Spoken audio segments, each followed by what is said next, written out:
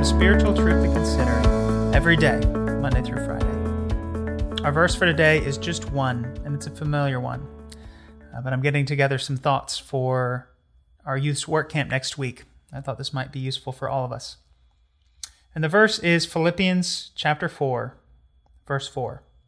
Rejoice in the Lord always. Again, I say, rejoice. It's not often I get to unpack just one verse, but it allows us to really focus in on what the Word of God is saying here. And the first thing would be, in Scripture, when we see something repeated, it really means the same thing that it means today. It's emphasis. We're repeating this to really emphasize the point. And Paul, through the Holy Spirit, says, rejoice in the Lord. Again, I say rejoice. So if he's saying it twice, then we need to figure out, why is this so important? What is it we should do? Rejoice. What does rejoice mean? Well, it means to feel or show great delight. And, you look up the Greek word, that's what it means. It means to rejoice, to be cheerful, doing well. Similar words are to exult, which means to feel or show triumphant elation or jubilation, to revel, to enjoy oneself, to feel happy, to be glad. Scripture tells us to be happy in God. Now, a lot of point is made about the difference between being happy and having joy. That happiness is fleeting and it's driven by circumstances. That joy is more lasting, it's more long-term, it's deeper. But really, as I'm doing some study and looking this up, Scripture never really makes that difference explicit. That over the course of Scripture, we see both of these words used regularly. The issue isn't spending too much time on the definition of happiness versus joy. The main point is, where are we finding our happiness? What are we finding our joy in? If we're trying to be satisfied by drink and dance and sex and worldly pleasures, then we're going to be up and down. We're only going to be happy when we're experiencing those things. And we're going to be down or depressed or feeling empty when we don't. When we find our happiness in God, that drives us to live our lives in such a way that we have a joy that can't be taken away. Why would this be the case? Well, God has made us for himself. There's that famous St. Augustine quote, "You have made us for yourself, O Lord, and our heart is restless until it rests in you." Or the C.S. Lewis quote that I love, "It would seem that our Lord finds our desires are not too strong, but too weak. We are half-hearted creatures, fooling about with drink and sex and ambition, when infinite joy is offered us. Like an ignorant child who wants to go on making mud pies in a slum, because he cannot imagine what is meant by the offer of a holiday at the sea. We are far too easily pleased." What happens when we try to find our happiness in these other things? Well, we're going to make idols out of them. We were meant to find our joy and satisfaction in God alone. And when we turn that part of us that finds happiness, that finds joy, towards another object, we make those the Lord of our life. We make them what we live for, what we strive for, what's going to bring us happiness. You could think of plenty of examples. Money, relationships, possessions, experiences, pleasures.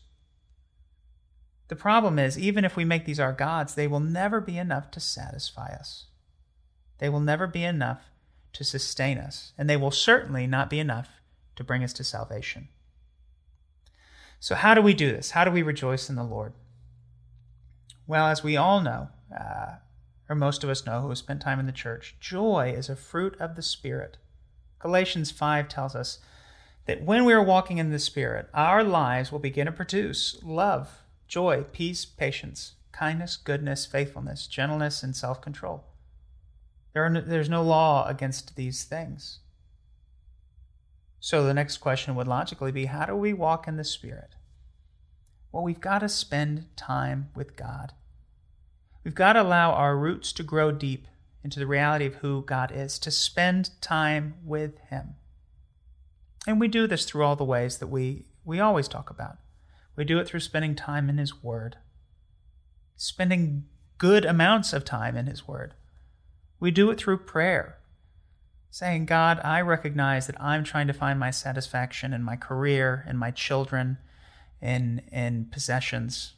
God, help me to rejoice in You. Help me to find my meaning and my happiness in You, because there's nothing that can take that away. Nothing that can separate me from Your love. The obvious next question would be, well, if we're supposed to rejoice in the Lord always, well, what about when life gets hard? What about when tragedy happens? What about when circumstances are tough? Well, of course, Scripture speaks to this. James 1:2 tells us to consider it all joy when we face trials of various kinds. 1 Peter chapter 4 tells us not to consider it strange when our faith is tested, but rejoice. Rejoice, it's the same word, that we share in the sufferings of Christ. Because Christ Himself, Hebrews 12 verse 2, for the joy set before Him endured the cross, scorning its shame, knowing that on the other side of the cross was the fulfillment of His Father's plan. He is our example. We can have joy in the midst of difficult circumstances as we continue to walk in the Spirit, as we continue to do life with God, as we continue to allow Him to be our joy. I want to close with a psalm that I like, that I feel like really encapsulates this idea of our lives being about finding our joy in God, and that being the joy of the Lord is my strength, that being our motivation. This is Psalm 16. Preserve me, O God, for in You I take refuge. I say to the Lord, You are my Lord. I have no good apart from You. As for the saints in the land, they are the excellent ones, in whom is all my delight. The sorrows of those who run after another god shall multiply. Their drink offerings of blood I will not pour out, or take their names on my lips. The Lord is my chosen portion and my cup. You hold my lot. The lines have fallen for me in pleasant places. Indeed, I have a beautiful inheritance. I bless the Lord who gives me counsel in the night. Also my heart instructs me. I have set the Lord before me always. Because He is at my right hand, I shall not be shaken. Therefore my heart is glad, and my whole being rejoices. My flesh also dwells secure. For You will not abandon my soul to Sheol, or let Your Holy One see corruption. You have made known to me the path of life. In Your presence there is fullness of joy. At Your right hand are pleasures forevermore. Praise the Lord. God, thank You for Your word's reminder that we should find our joy in You. You are the only one who will ultimately satisfy and make us, yes, happy. You have come that we may have life abundant.